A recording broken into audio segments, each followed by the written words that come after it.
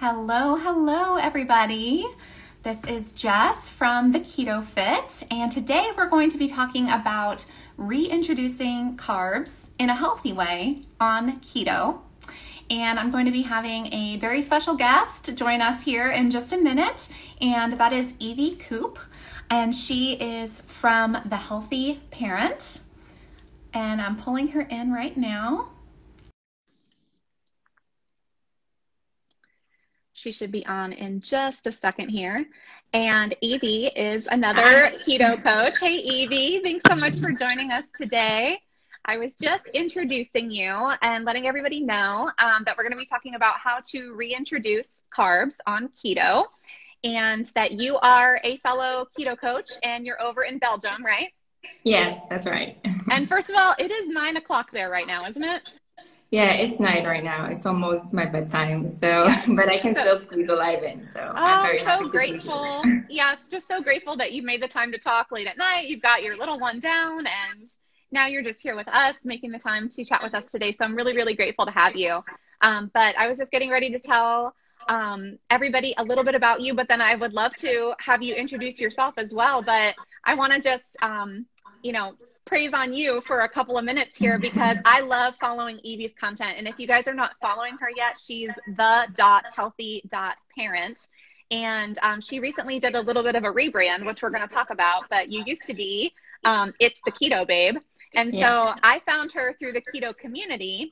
And Evie is awesome at posting great content. She does beautiful food shots of recipes. It's mouthwatering, and I love to share her stuff. She's also really into research, and she's always experimenting on herself. And I love that, because I'm always experimenting on myself as well. And a lot of times she doesn't experiment and I'm like, whoa, you ate that and this is what happened. And then I go try it and I feel a little bit better about it. I let you do it first, and then I'm like, okay, I'll try it too. So yeah, and the thing that I love the most about you, Evie, and we'll talk about this, is just that you're willing to change your mind. And I think a lot of people nowadays are not willing to change their mind. And it's such an important quality. Not that we change our values, but that we're open to changing our mind about certain things in light of new evidence. And you're always seeking out new information and new evidence. And one of the things that you've changed your mind a little bit about is carbs. So we're going to be talking about that today. But will you tell us about yourself? How did you first come to eating low carb? So first of all, thank you for striking my ego so much. But yes, I started out as the Keto Babe, and then I started reintroducing some carbs after I did some experiments. I'm also a keto coach, so for me it was kind of hard to admit that carbs are not as bad as you would think they are. But yeah, for me it's been a big change. Since I started out on the ketogenic diet, I think it was around 3 or 4 years ago. And then I just followed all the rules. I started eating very high fat, so I would mainly eat bacon and eggs, and then a bunch of cheese, and I did eat some vegetables. But I was mainly following the Dr. Berg method, and that was working out really well for me. I lost a lot of weight. I also didn't go into keto full on. I started reducing the carbs, and then after being able to living without bread, I started to be full on keto. But then the last couple of months, we went to Spain, and there I started a little bit experimenting with some foods that they were having there that I didn't have at home, because sometimes I didn't have the availability of eating keto, and so I would have some orange juice, and that's where the whole orange juice obsession started, because lately I'm having half a glass of orange juice in the morning. But before that, I was also experimenting with some other carbs, like the red lentil pasta and some other things. So yeah, that's lately what I've been doing and changing into my ketogenic lifestyle. Yeah. So even though you have made some adjustments to keto, you mentioned that before, like you were quote unquote following all the rules and subscribing to, a certain method, which is like people are very focused on, like make sure you're getting 75% of your calories from fat and, these specific things, the keto rules, right? So tell us, how did that work out for you in your benefit? And then also, as time went on, things can change because we're constantly growing, we're constantly evolving. Your body has changed, your hormones have changed. So what changed that maybe you felt like that was actually hindering you, or you weren't feeling your best? Yeah, so in the beginning, I mainly counted carbs. So I would stick to like 25 or 30 grams of carbs in a whole day. And then I just counted that into my calories. And then like the fats and the proteins, they were kind of like automatically evened out. But then I noticed like I was eating a lot of fat and I got bloated. So then I had to adjust that, or I was eating like a certain vegetables and I got bloated again. And then I had to make adjustments. I had all the problems that you could get on keto, like constipation, the bloating. So I had to make adjustments every time because I started feeling my body. It was like adapting to this new lifestyle. But I was losing weight, but I just had some things that I needed to deal with. So yeah, that's mainly what I did. And then I started introducing more carbs because I was starting to have period problems. It was like a couple of months ago. I was really deep into fasting too. That I would do like a 48-hour fast or a 36-hour fast, like really hard fasting. And then I did my research and I realized that women's bodies are very sensitive. Like my husband can do like full on hard keto. He can fast however long he wants and he doesn't have any bad effects on him. But for me, for like women, we're very sensitive. If we go into calorie deficit, like for too long, we can start having like period problems or hormones get unbalanced. You can have like your thyroid hormone that is unbalanced. And so I started dealing with that. I quit fasting a little bit more. I just stick to like 2 meals a day or like 3 meals a day. So I didn't go like hardcore fasting anymore. And then I also introduced the carbs, and that changed the game for me because I felt different. It's hard to explain, but when I started introducing the orange juice, I don't know, it's the vitamin C or just the extra fiber that I got, but that was like magic for me. I started it in Spain with half a glass, and then when I came back, I just kept on doing it. And I checked constantly with my blood sugar and my ketones, and to my surprise, most of the time I'm still in ketosis. Like even when I eat certain food that I think, yeah, this is gonna knock me out of ketosis for sure. I measure and I'm surprised that I'm still in ketosis and my blood sugar is stable. So for me, mainly it was checking my blood sugar and my ketones and experimenting in that way. Yeah. And that is so interesting. And I love what she's talking about because I see that what she's posting on her stories about what she ate. And then I'm like, what? Like, how is she still in ketosis? Because it breaks the keto rules, right? And so that's what I think is so important, is that you are really taking the time to see what works best for you. And I posted a reel this morning on my page about how you don't need to follow the right diet. You need to create the diet that's right for you. People tend to get very like religious or like dogmatic about following the rules of a certain diet.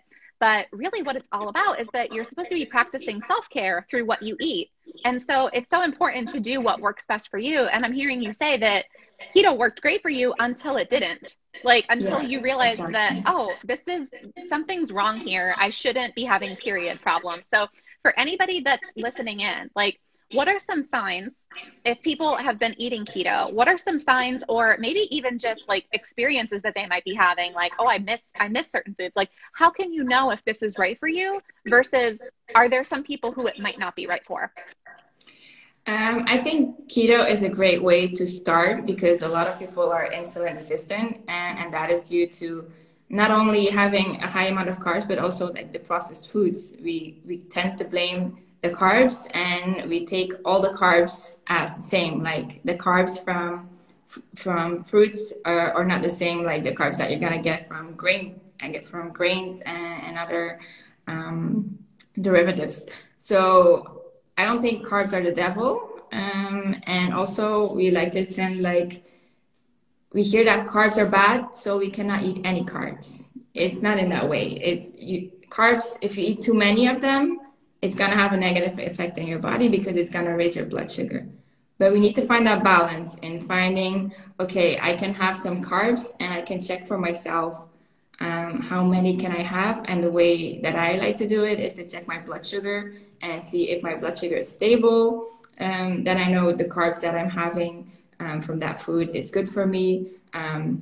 It's a lot of trial and error. It's not looking into the ketogenic diet and say like, these are the rules. And then you start into the ketogenic diet and then all of a sudden you feel like deprived from certain foods that you really wanted and you're like punishing yourself from, no, I cannot have them.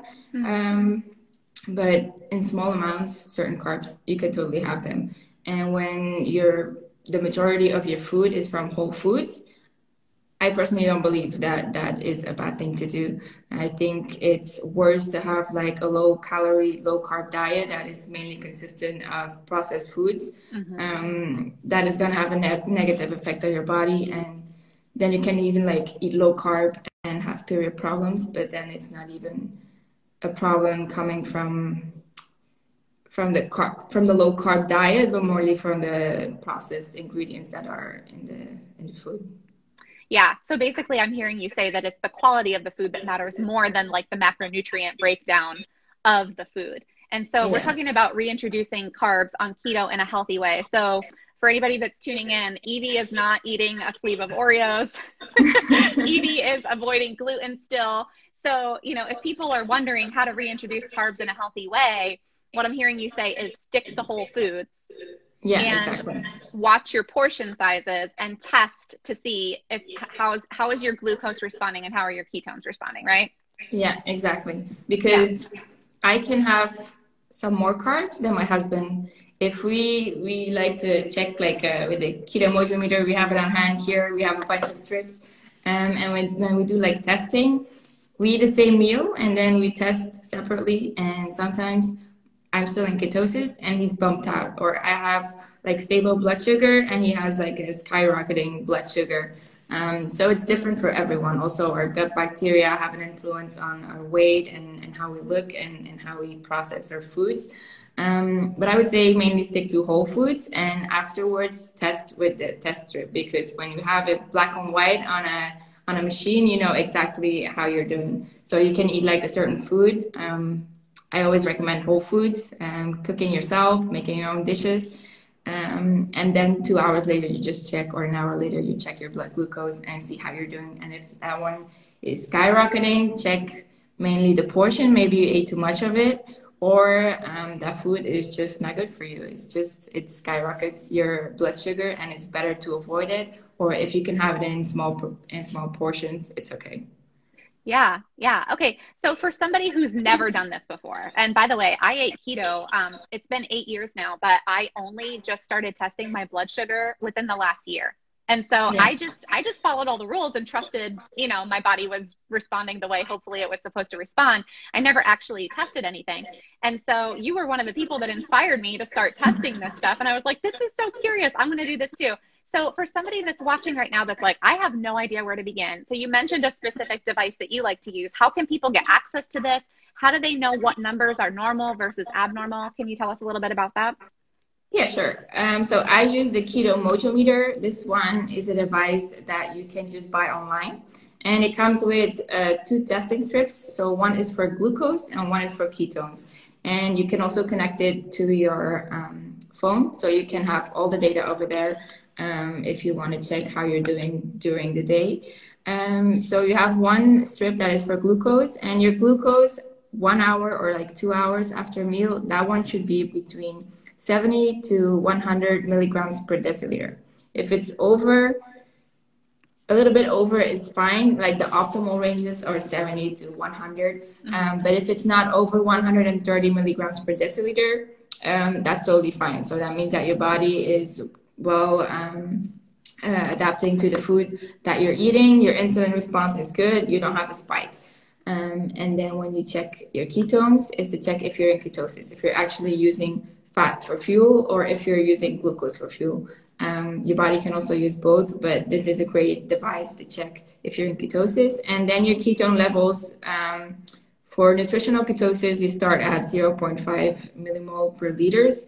And then you know you're in nutritional ketosis. You can increase your ketones by eating a little bit more fat, for example, or when you're fasting, you get into ketosis a lot faster too. Okay.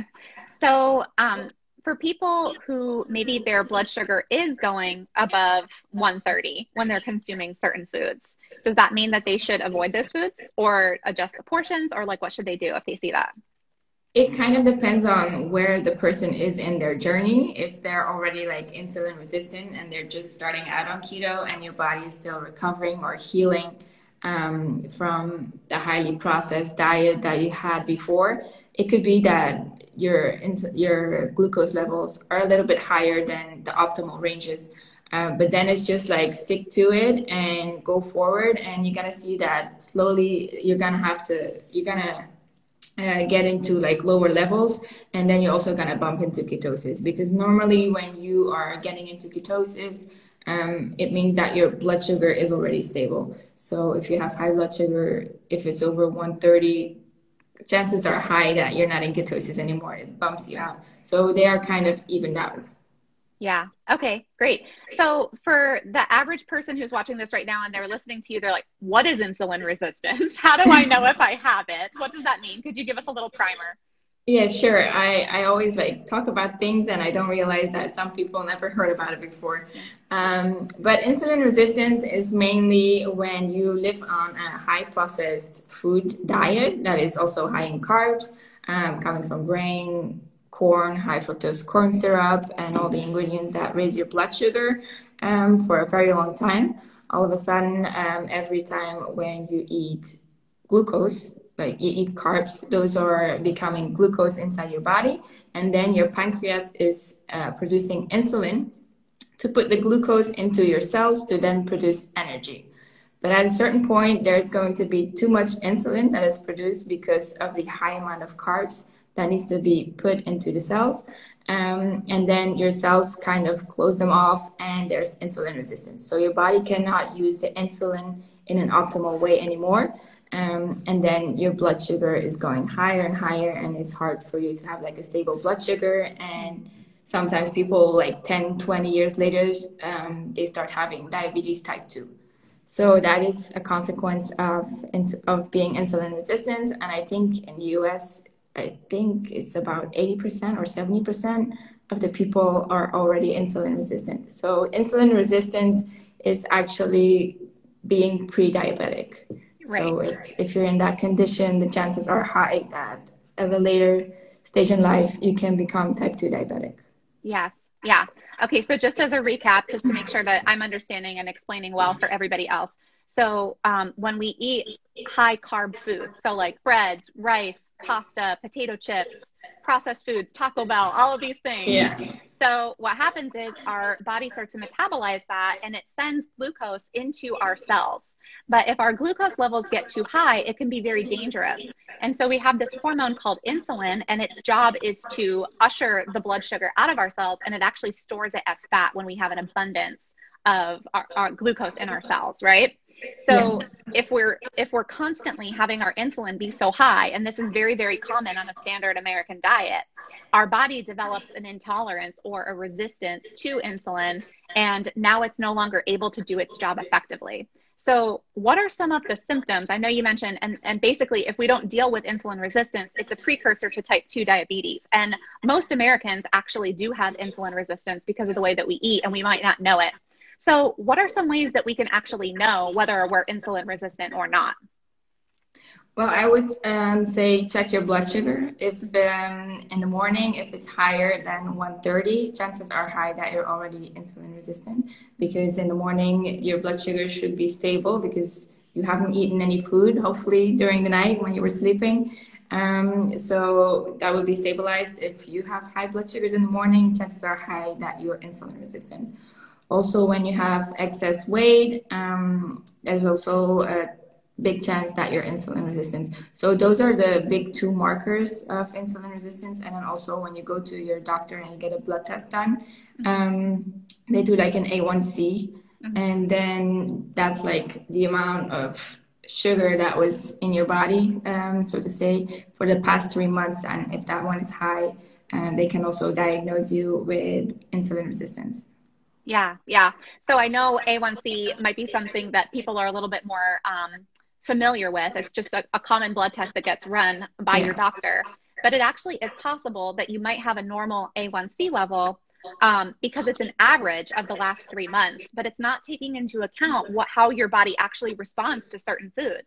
And so to actually have a blood glucose meter can be very empowering for you to be able to make specific decisions about what foods are working for you and what foods are not working for you. Sometimes it's not enough to just look at your A1C and be like, oh, I'm fine. I don't need to change anything about the way that I eat. If you're curious, so you bought yours online, right? Where did you buy it? I got it from the Keto Mojo website. You go to ketomojo.com and you find all the information there about the meter, how you need to use it. So you can also get like a recap. It's not like you're going to use this device and it's like, I don't know what I'm doing. You get all the information that you need to know what your blood glucose ranges should be and how many, from which point you get into ketosis. So that is one that you can use. I like this one because it tells you if you're in ketosis or not. You can also use like the peeing sticks, but if you're in keto for like a long time, after a certain amount of time, you don't have any more results with the peeing sticks. So I really like the blood test glucose meter. And if you don't like to pinch your finger like every time you had a meal, you can also get like a continuous glucose monitor, which you can just pinch inside your arm, and you connect it with your phone, and then you can just see throughout the whole day, 24 hours, 7 days a week for 2 weeks, how your blood sugar is. So that's really easy. I tried it before too, and it's really convenient because you just eat something and you don't have to think about I forgot 1 hour later or 2 hours later, I forgot to pinch to check my blood sugar. You can just get your phone and you have all the results right there. So I recommend it highly to people that just start out on keto, just to see which food am I eating and what is it doing with my blood glucose. And I also recommend it to the people that I see in my husband's office. He's a chiropractor. We have a chiropractic practice. And when he sees people having problems, he refers them to me if he knows it's a metabolic problem, so I can give them a bit of information. And a lot of people just don't believe that I'm eating bread, I'm eating pasta. How is that gonna affect my health, or how is that gonna affect my blood sugar, or I'm not gonna be diabetic in so many years, what you're saying. So then I advise them, like, go and check your blood sugar, get this monitor. And I guarantee you, like 1 week later, people come to me and like, you were so right. Like every time when I eat like bread, pasta, pizza, I see my blood sugar, and it's like, I see people that are in the 200s sometimes that are like, you need to see a doctor because these are not like good ranges, or you need to adjust your diet. Yeah. Yeah. So getting a blood glucose meter, or sometimes called a blood glucometer, it's a great way to empower yourself and to take your health into your own hands a little bit. And so Evie mentioned 2 different devices. She uses the Keto Mojo, which is a blood glucose meter where you actually have to prick your finger to get the results. I bought mine on Amazon. So if anybody's interested, you can look up Keto Mojo on Amazon as well. And then also you mentioned a continuous glucose monitor. So this actually just plugs into the back of your arm right here, and you leave it on 24/7. For 2 weeks. You can you can go longer than that. You just have to get another device if you want to keep measuring. And it could be interesting to do this too for a full month to see how it varies at different times of your menstrual cycle. So what's a brand that you've used for the CGM? I use the Freestyle Libre. That's the one that I got here in Europe. I know that in the US you have a brand called Levels. That's also one that you can use, and then you just pinch it into your arm and connect it with your phone, and it's so easy to use. Yeah. And it doesn't hurt. Right. It doesn't hurt. I haven't used a CGM yet, but I would like to. I'm planning to. So Levels is one brand. I know there's another good brand out there called Sensio. So if people are wondering, well, how much is this going to cost me? I'll speak from my perspective. I ordered a Keto Mojo, and I believe it costs about $150 on Amazon. And it comes with an initial pack of strips. I think it's 10 strips for glucose and 10 strips for ketones. And then to get like a 50 pack refill for each, 50 glucose and 50 ketones, I think I paid another $60 to get a refill. So it's not something that you need to test every single day. It's more just running experiments on yourself for how different foods affect you. And really, like Evie was saying, the best time to test is you can test your fasting in the morning. And again, you want to make sure that you're around 70, you said, between 70 and 100 fasted. Yep. And then 2 hours after you consume a certain food. So this is called postprandial in the medical world. And so, and you want to make sure that you're under 130 ideally, but more ideal is 70 to 100. Even though you just ate some food, you still want to see level, stable blood sugar. Yeah. So the continuous glucose monitor, I did some research, and I think it's about $250 for a 2-week thing. And that's what I found. I don't know about what you found. I paid 80 euros, which is like around 70 something dollars. So wow. Okay. That was, do it's your a big research, difference. people. Now, when I researched this, it was almost a year ago. So I bet you that things are changing too, as this is becoming more popular. Over the summer, I was at a water park and I saw 2 different ladies with a CGM on the back of their arm. And I wanted to like run up to them and be like, oh, are you doing experiments on yourself? But yeah. So this is a good way to take, to actually find out what's working best for you. Because as Evie's saying, you know, she recommends for clients to get this as early on in their journey as possible. If somebody's just starting out with keto, you don't have to do this right from the beginning. You can just stick to, you know, basic low carb foods like animal protein. If you're going to include dairy and you don't have any intolerances, full fat dairy, and stick with low carb vegetables. And you're going to see great results with that. But since we're talking about reintroducing carbs in a healthy way, the biggest thing that we're saying here is your results might vary based on who you are. And so it's really important to get personalized information for yourself. So the question that I was trying to hit on was, are there any people who should not do this? And you mentioned one group specifically, which is people who are insulin resistant.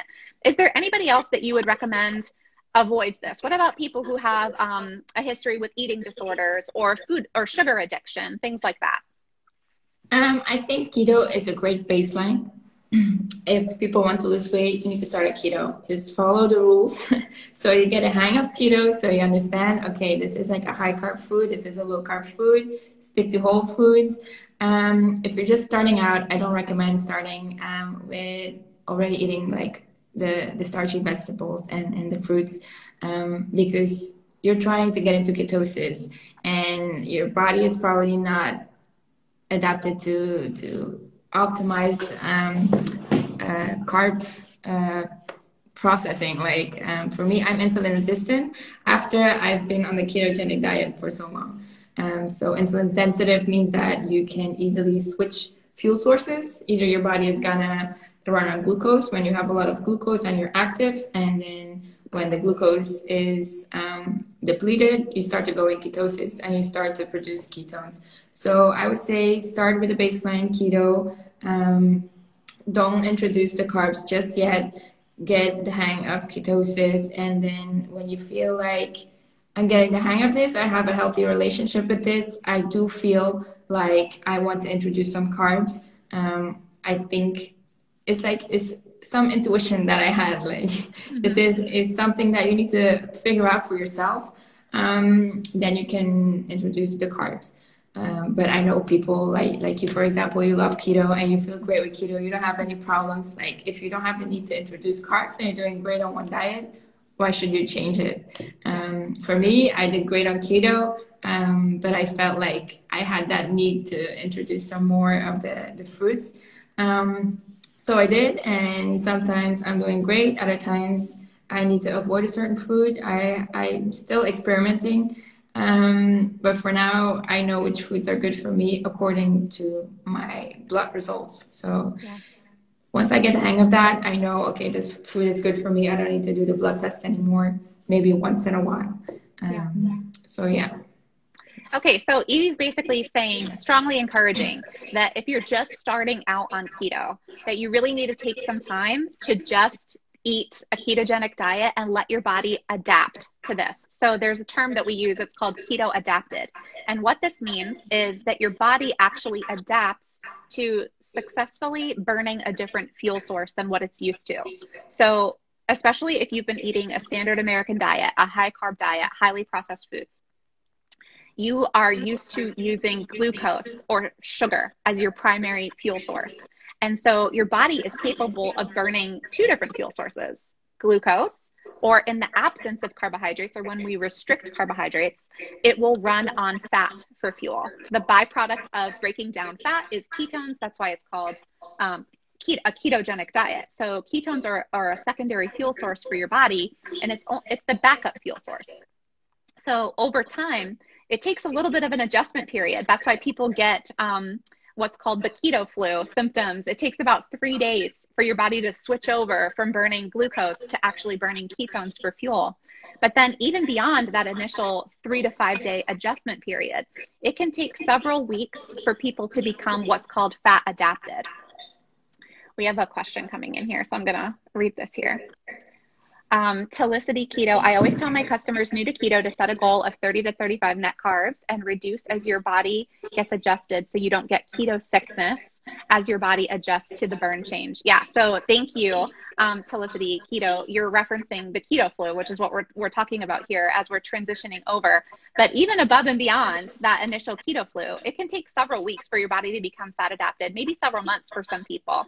And so what Evie is saying is that if she tried to introduce high carb foods in the beginning, she might have not been able to do this. It might have spiked her blood glucose way out of control because she was still insulin resistant. So Evie really took the time to heal her body and to become adapted to running on both fuel sources. We call this metabolic flexibility.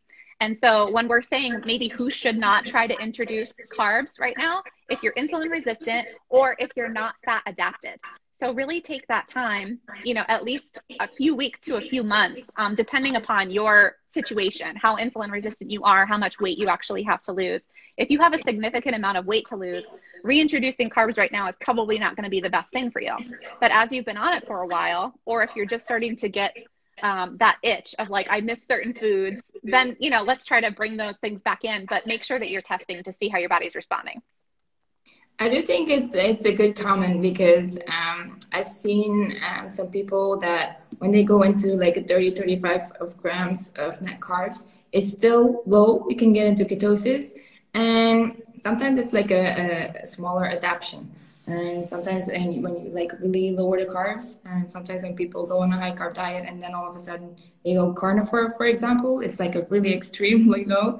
So you're going to have like higher effect. But I do understand that comment because when I started learning about carbs, I started decreasing it little by little. And then I started to going like into ketosis. So I didn't have too much of the keto flu because I didn't have that big transition. But it's also depending from person to person. Some people, they get a keto flu really easy. Other people, they don't feel anything about it. Yeah, absolutely. So for some people, they do like to taper down, like Evie tapered down. So she started just by eliminating certain food groups and lowering and lowering and lowering her carbs.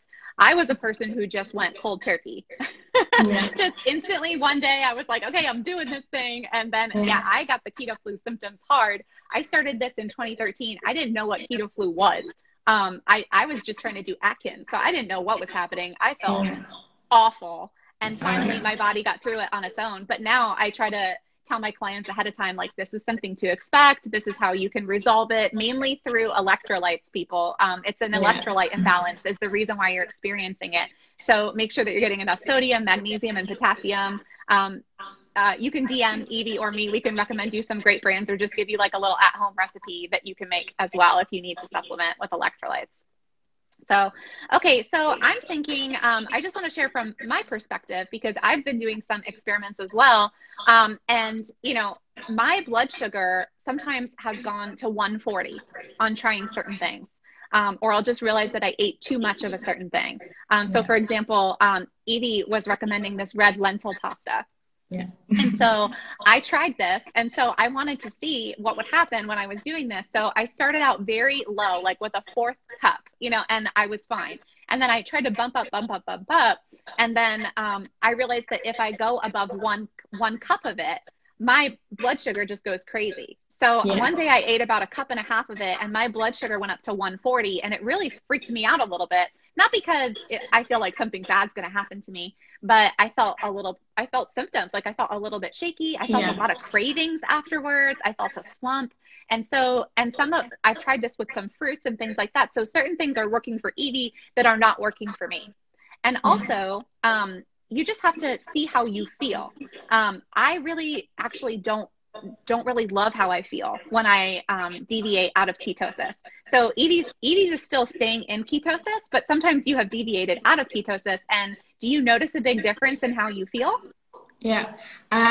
When I eat grains, when I eat bread, when I eat pasta or pizza, like the lentil pasta is not really pasta. It doesn't have grains in it. Right. It's made from pure lentils.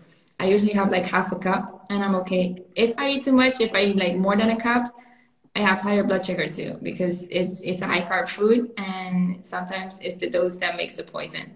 Yeah. But for me, mainly when I eat bread, like 1 hour later, I get like really sleepy. I get the brain fog. And so whenever I eat something with grains, I know my body doesn't like it. I also sometimes get nauseous. My husband is really sensitive to this too. And we go out to have like some fast food, or not fast food, or we just go to like a restaurant where it's not like 100% clean food like we usually eat. He gets sick and we just throw up at night. It's just a party at the toilet at night. So yeah, certain things we just cannot do that our body, it doesn't like it. So your body's going to tell you if you're doing good or not. Yeah, absolutely. And then, you know, even if you're not actually having like an intolerance to a certain food or throwing up, pay attention to how you feel afterwards, because for me, it's like a very buzzy feeling, almost like, because I used to struggle with legitimate like sugar addiction. Before I started eating keto, my reality every night was that I would make a high carb dinner and then I'd be watching TV with my husband, and it would not feel optional. It felt like a compulsion in my brain to get up and go get sugar or go get something salty, now something sweet, something salty, something sweet. And I would eat to the point of feeling bloated and distended and awful. And then I would vow, I'm not going to do this again. You know, today's the last day. I'm starting fresh tomorrow. And then I would restrict the whole day because I was trying to like make up for it or compensate. And then I would binge again the next night. So I'm just making space for some people. If you feel like you have had a legitimate sugar addiction and then you start to feel, I call it buzzy. It feels like I lose my control a little bit around cravings, and I don't like the way that feels. And so I like to try to avoid that feeling. I feel safer. I feel more in control of my thoughts and just a better relationship with food when I don't get myself into that buzzy place where I feel like, oh my God, I want something else now. And then trying to talk myself through, don't do it. You know, like I don't like that feeling. And so some people might feel that and some people might not. And so that can be an act of self-care too, is even if you're not actually having a negative blood sugar response, or even if it's not kicking you out of ketosis, but if it's affecting your thoughts and you're getting that feeling of loss of control, maybe this isn't for you either. Yeah. Sometimes it's just checking, what am I eating? Do I feel like I need to eat more, or am I satisfied? Because sometimes people eat a certain keto product that is low carb, but then after 1 or 2 bites, it's like, oh no, I need some more. I need some chocolates, for example. Like if you cannot control yourself and if you don't feel satisfied after a certain amount, it could be better to even avoid that food and replace it with something else. Because the processed foods, for me, it was a big difference. If I went to Whole Foods, I was also the person at night that I would go into the fridge and check 10 times what can I eat now to curb the cravings, because I was always like craving something and I could never find what it was. I was eating chocolate, chips, all of the processed foods, and it didn't take away that craving. But then when I started eating whole foods, that one went away. So sometimes it's just checking, like, am I eating too many processed foods too? Yeah. Yeah. Can you give us any tips on like the actual how to do this? So let's say that we've identified that, a sweet potato doesn't really spike my blood sugar too much. This is a safe food for me after I've done some experimentation. Like, is there a certain order in which I should be eating the foods on my plate? Should I save carbs for a certain time of day? Like any concrete tips that you can give us? I always recommend to eat the protein last and the vegetables first, because the protein, it turns off the hunger hormones. And when you eat your protein first and you still want to get your vegetables in to get your vitamins, minerals, and your extra vitamins, it's gonna be hard, because I used to like eat my meats first because that's what I love to eat, and then I was like, let me just leave these vegetables, and then I missed out on like the good vitamins and fiber. So I would always recommend like eat your vegetables first, like a salad, and then have your carb, or like a cooked vegetable. I like to eat on the side like some cauliflower rice or some steamed vegetables, and then I would also have the meat last. Yeah. Okay. So eat the carbs first if you're going to be doing that, right? Because you want to end with your protein, because that's what's going to send the signals to your brain that you're actually satisfied. And so the reason why we keep eating is because we don't have that signal going to our brains that I feel satisfied. Instead, you feel like I want something more. Yeah. Yeah, definitely. When you're eating steak, your brain tells you when you're full. Like you don't feel like, oh, I just want another bite of steak. Like it literally just feels like, okay, I'm done now. But definitely with like even low carb vegetables, like some nice bacon Brussels sprouts or something, you feel like I could eat another serving of that, and you want to keep piling it on. But if you save the protein for last, so that's a really great tip. Also, I've heard no naked carbs. Can you explain to us what that means? Naked carbs, as in? So meaning like don't eat carbs just by themselves. You always want to pair it with a fat. Do you recommend that? Yeah, I always recommend to have like the full spectrum, like some carbs, some protein, and some fat, because they kind of work together. And your protein, if you eat too much protein, I would also recommend not to eating too much protein, because that one can also be turned into glucose. So if you're struggling with that, just eat like a moderate amount of protein. I don't know what's going on with my voice. No, it's okay. It's 9 o'clock at night. Yeah, it's tired. But yeah, always combine a good source of protein with some healthy fats. The fats are also really important. Like stick to avocado oil, extra virgin oil, some ghee, some real butter, some duck fat, some bison fat. It's also good. And stay away from the vegetable oils, because those are inflammatory. And when your body is inflamed, you're in a state of stress. And it's going to be really hard to lose weight too, because when your body is in a stress state, it doesn't want to let go of the fat, because it needs the stored fat to fight the inflammation. Yeah, definitely. That's a big reason why a lot of people that are on keto are experiencing stalls, because they're not losing weight, because your body is still inflamed because of the types of keto foods that you are eating. So even though these fats like soybean oil or canola oil, vegetable oil, things like that are zero carbs, they're highly inflammatory. And so your body is not going to allow itself to release that weight and heal your hormones as long as your body is inflamed. So it's not just about the macronutrient breakdown. So it's not just about eating low carb. It's actually the quality of the foods too. Same thing can be true with a lot of these highly processed keto products. They can be very inflammatory with the ingredients. One of the first things that I work on with clients is coffee. So many people are drinking these sugar-free creamers like Coffee Mate, International Delight. These things are so inflammatory. Never mind the fact that the carbs can add up, because I don't know about you, but I used to do a heavy pour of that stuff, and like 2 tablespoons is like 2 carbs. So that could add up for the carbs, but also this just the funky ingredients are keeping you inflamed.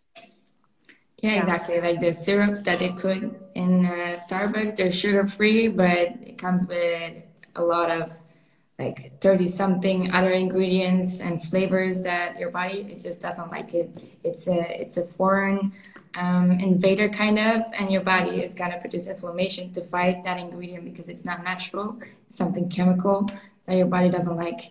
And it's better to just, when you want to have like some sweetness in your coffee, put in some stevia or some monk fruit or some erythritol. If you want to introduce some carbs, you can put in some coconut sugar or some maple syrup or some honey. But if you're going to introduce the carbs, always check your blood sugar after. Yes, definitely.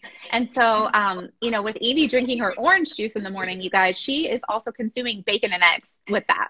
So Yeah. she's getting her protein and she's getting her fat at the same time that she's bringing in the carbs. So that's probably greatly buffering her blood sugar response.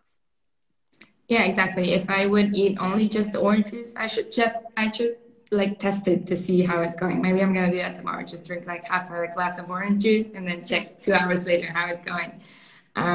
But yeah, if I have like a carb, it's always paired with protein. I don't have carbs just like one piece of fruit and that's it. No, I always combine it in a full meal. Yeah, that's the saying in the keto space is no naked carbs. That's what it means. Don't eat carbs just by themselves. You kind of like put clothing on the carbs, like by Yeah. buffering the response, you clothe it with some fat and some protein. Yeah. Yeah. So I want to ask you about your rebrand to becoming the healthy parent instead of just it's the keto babe. So you're still a keto coach, but what's your focus on more now? I'm still a keto coach. I still help people, mainly in the chiropractic practice right now. It's easy. My husband refers them to me, and I get to help them, and I receive great results together with chiropractic in a holistic way. And on my social media, I started rebranding to the healthy parent, because I was introducing more carbs and I got a lot of people DMing me like, what's going on? This is not keto. What are you doing? This is not the keto rules. I'm so confused. So I started thinking like, why am I calling this like the keto babe while I'm still eating like carbs? And it's not according to the keto rules. And then I was thinking a little bit further and it's like, why am I on this diet even? And it was like mainly about health. Like in these times, health is really precious. So it's something that is really important to me. And I mainly started my journey when I became a mom, when I became pregnant. Then I said like, okay, this is a time for me to be healthy, to have a healthy child, because I was now responsible for another life. And that really hit me. So then I started my health journey and it hasn't stopped ever since. So that's why I'm now the healthy parent. And I also advise moms with busy lifestyles on how to still be healthy. And I also started up a blog where I share my recipes, where I also will be sharing some mom life compared with a healthy lifestyle, because there's a lot of pressure on women, especially working moms or stay-at-home moms. Like being a mom, you know, it's a full-time job, and when you're also going to work, when you come home, it never ends. And then to still be healthy or stick to a certain diet, sometimes it can be really hard because you're just tired and you don't feel like cooking, and you just want to grab a bag of chips and just have a quick dinner and just lay on the couch exhausted. So I'm going to share more about that, on how to have some easy recipes if you want to have like a family meal, how you can make some other recipes. And it's combined with paleo, which is like the Paleolithic diet, which is based on the diet that we supposedly had as humans so many years ago when we were still cavemen. So it doesn't include any dairy.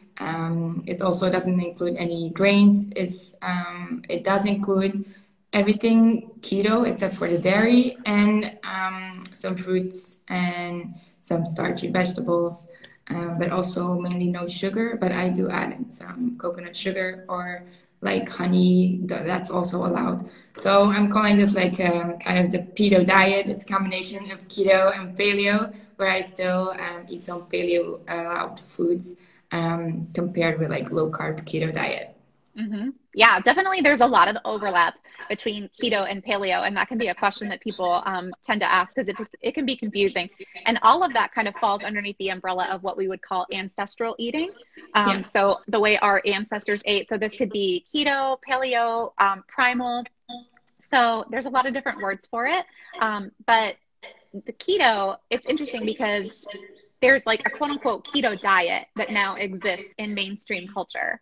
But what's important is that keto is not a diet, it's a metabolic state. So ketosis is a metabolic state. And even though Evie is no longer following all the time the conventional rules of the keto diet as we know it, she is still keto because she is in ketosis. So you can't say that somebody's not keto if they're actually in ketosis, right? Yeah. So you're still definitely keto. She's still an awesome keto coach.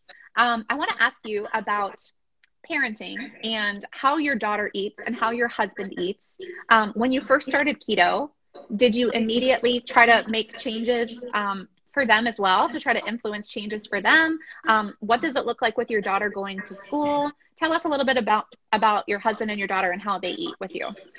So my husband and daughter eat the same as me. I'm the cook here at home. I make all the food. Sometimes when I'm lucky, my husband makes a meal. But he works a lot, so at home, he sometimes prepares his own dinner. But most of the time, I cook for me and my daughter. And we eat a mostly ketogenic diet for a very long time. In the beginning, when she was a baby, we were like lower on carbs. But then when she was like a toddler, we started with the ketogenic diet, and so we cut out the bread and all the things. Like she didn't have the conventional milk at night, and we gave her like some almond milk, and we added in some omega-3 fish oil. But yeah, it's hard to live in the society when you want to live in a ketogenic lifestyle, and also involve your children. Because now in school, I just told her that she's allergic to gluten. I I made a little lie because they were giving like a lot of cookies and bread, and now we just give her the cookies and say like these are her cookies, which are gluten-free. They're still kind of processed, but they're really clean ingredients. I shared about it last week, I think, in my story. And she has these cookies. It's from a brand called Good Brand. It's a brand here in Belgium. And they're mainly made from like some natural sugar, no flour, some potato starch. So all natural ingredients, no glucose syrup, no high fructose corn syrup or anything like that. And she likes it. She likes to eat in this way. Sometimes it's hard with the vegetables, but I just get some vegetable juice that I make myself at home. So she gets the vegetables in, but she's a meat eater. She loves to eat meat. She's like the chicken drumsticks, even steak. She loves it. She's more like carnivore. If I let her choose what she wants to eat, she just eats like sweets and meats. Like she would eat a steak with a little bit of grapes, and that's what she likes to eat. And my husband, he's like kind of diehard keto. He really loves the ketogenic diet. He would at night eat just like a steak with some salad. That's what he mainly eats at night. And then for lunch, we have the leftovers that I made for dinner at night for me and my daughter. So that's kind of how we manage the ketogenic diet in our family. Okay. So what advice would you give to a mom who maybe doesn't have the same support from the spouse that you did, but you want to change your child's diet, but you're meeting some resistance either from your spouse or mother-in-law, other well-meaning people are just like, I don't know if you should do that. That sounds dangerous, whatever. Like, and now you're a little bit insecure or you're scared of making waves. So what advice would you give to somebody? Yeah, it's really hard these days. Apparently, when you eat a steak, it's even more unhealthy than when you eat a processed food that is full with sugar. But I would just have a conversation with them and say, like, this is how I raise my child. I just explain them about the ketogenic diet and how it works. So they have like a kind of understanding of why I'm doing this. It's not just like, I'm doing this, you deal with it. Or I'm not gonna go and be like a violent, like, just leave me alone. This is what I'm doing. I just explain them what it is, and yeah, they can either they can agree or not. And then when I have to deal with my husband, I am very lucky that he's on the same side. But when you don't have that support, it can be really hard. Then I would say, like, find your community, or like when you have a coach, that's also a great way to start. So you have someone to turn to when you have like a hard time. Just like one text away and you get motivated again. And then, yeah, mainly like find ways that you can kind of make your husband or your spouse eat keto without him knowing. Um, like I explained this to my dad's girlfriend, and now my dad is eating like ketogenic diet sometimes just because she's making ketogenic dinners and he doesn't even realize it's keto. So that's also a way to handle that. But yeah, when you're in a family and your spouse is not supportive, it can be hard, but it's not impossible. You just need to sit down, have a conversation, and say like, okay, this is what I want. Where can we meet middle ground? What are you willing to change? And how can I adapt to that? And yeah, sometimes you need to just have a hard conversation. Yeah. Yeah. I'll share as well. My husband does not eat keto. My daughter does not eat keto in the sense that she's probably not in ketosis, but we do try to stick with whole foods with her as much as possible. And sometimes it's usually not when it's just a normal day. My husband is fine with the normal day-to-day things, but like when we go see Nana and Papa, or when we're on vacation and, you know, he wants to give her a sugary treat. I usually try to give a little bit of pushback. I'm like, I really don't want to do that. And what would happen is he would be like, oh, come on, you know, let her live a little, you know, whatever it might be, like, let her enjoy life. You know, not everybody has to do things the way that you do. And so I would say, okay, let's run an experiment and pay attention to her behavior. And that is what has convinced him the most is actually, I just would allow it. And I would say, okay, on the condition that we both pay attention to how this actually affects her, because every time we let her have a lot of sugar, you know, she just doesn't listen as well. She gets really grumpy. she doesn't want to go to sleep, you know, like you can see a marked difference in it. And honestly, that had convinced him way more than me trying to send him any kind of articles about it. He would just roll his eyes, like if I would be like, let me show you some research, blah, blah, blah, blah, blah.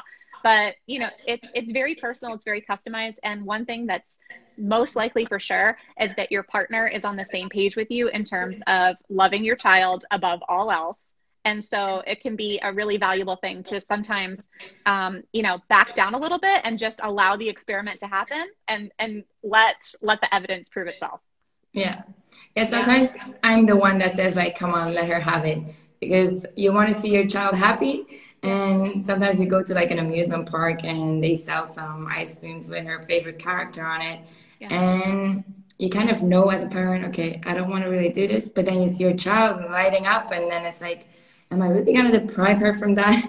And then you just say, okay, she can have one treat, but then the rest of the day, we're just keeping it keto, or we keeping it healthy, whole foods. And we're not going to let this ruin our day. Like, you can control the damage. It would be another thing to say, like, we're going to the amusement park and you can eat whatever you want, the ice cream, the candy canes, and all the sweets. So when you're out with your spouse and you don't want to deprive your child from the social environment that they're growing up in, I would allow her to have like one ice cream that is maybe unhealthy. It's not going to cause as much damage because most of the time she's eating a healthy, balanced diet. Yeah. Yeah. Totally on the same page. We went to Disney recently and we were on vacation and we did the same thing. We both agreed just like one treat per day. The rest of the time we're sticking to fruits and vegetables and protein.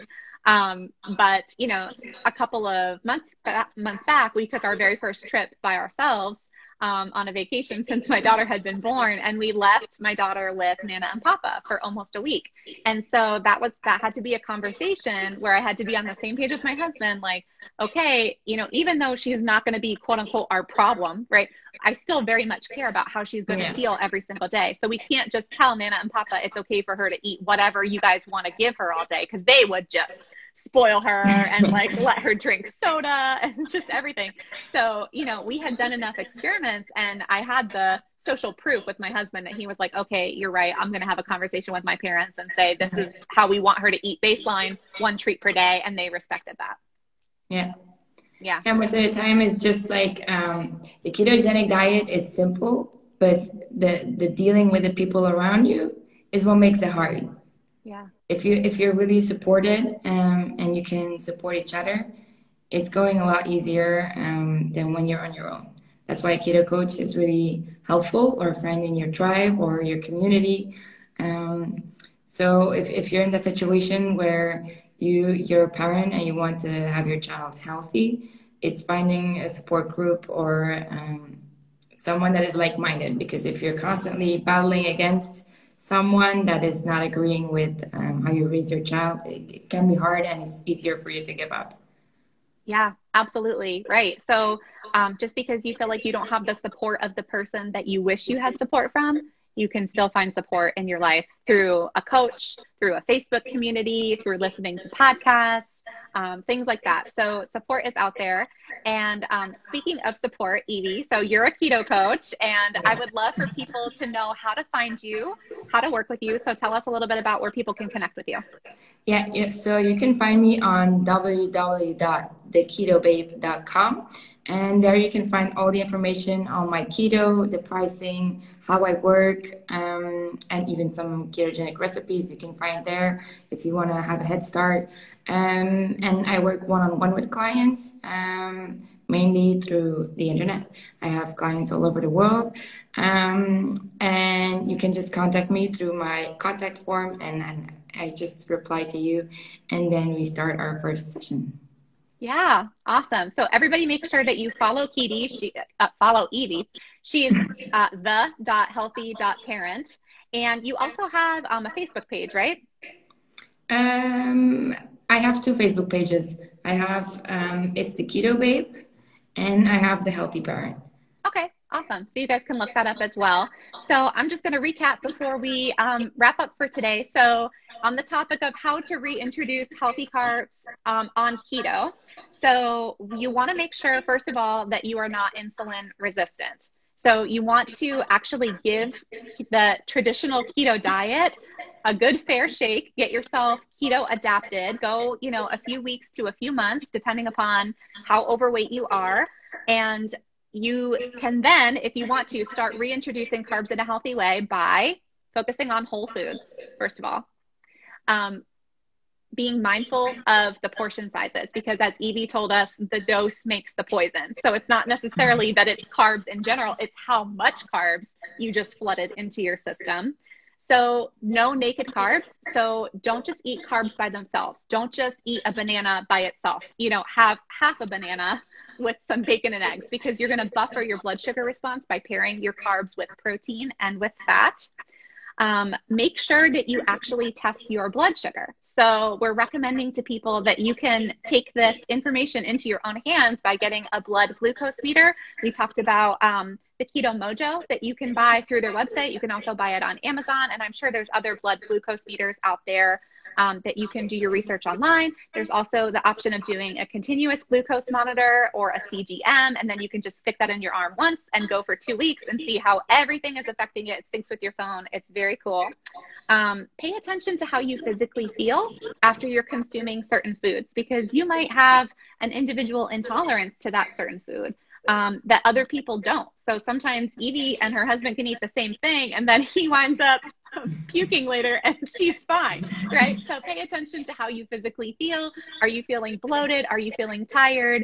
Are you feeling, any kind of allergic reaction? So pay attention to how you physically feel, and then also pay attention to how you mentally feel. So if you're feeling a loss of control or cravings, or your thoughts are feeling a little bit disordered, just pay attention to that as well. And so these are ways of taking all this into consideration, that it's totally possible to reintroduce carbs in a healthy way on keto.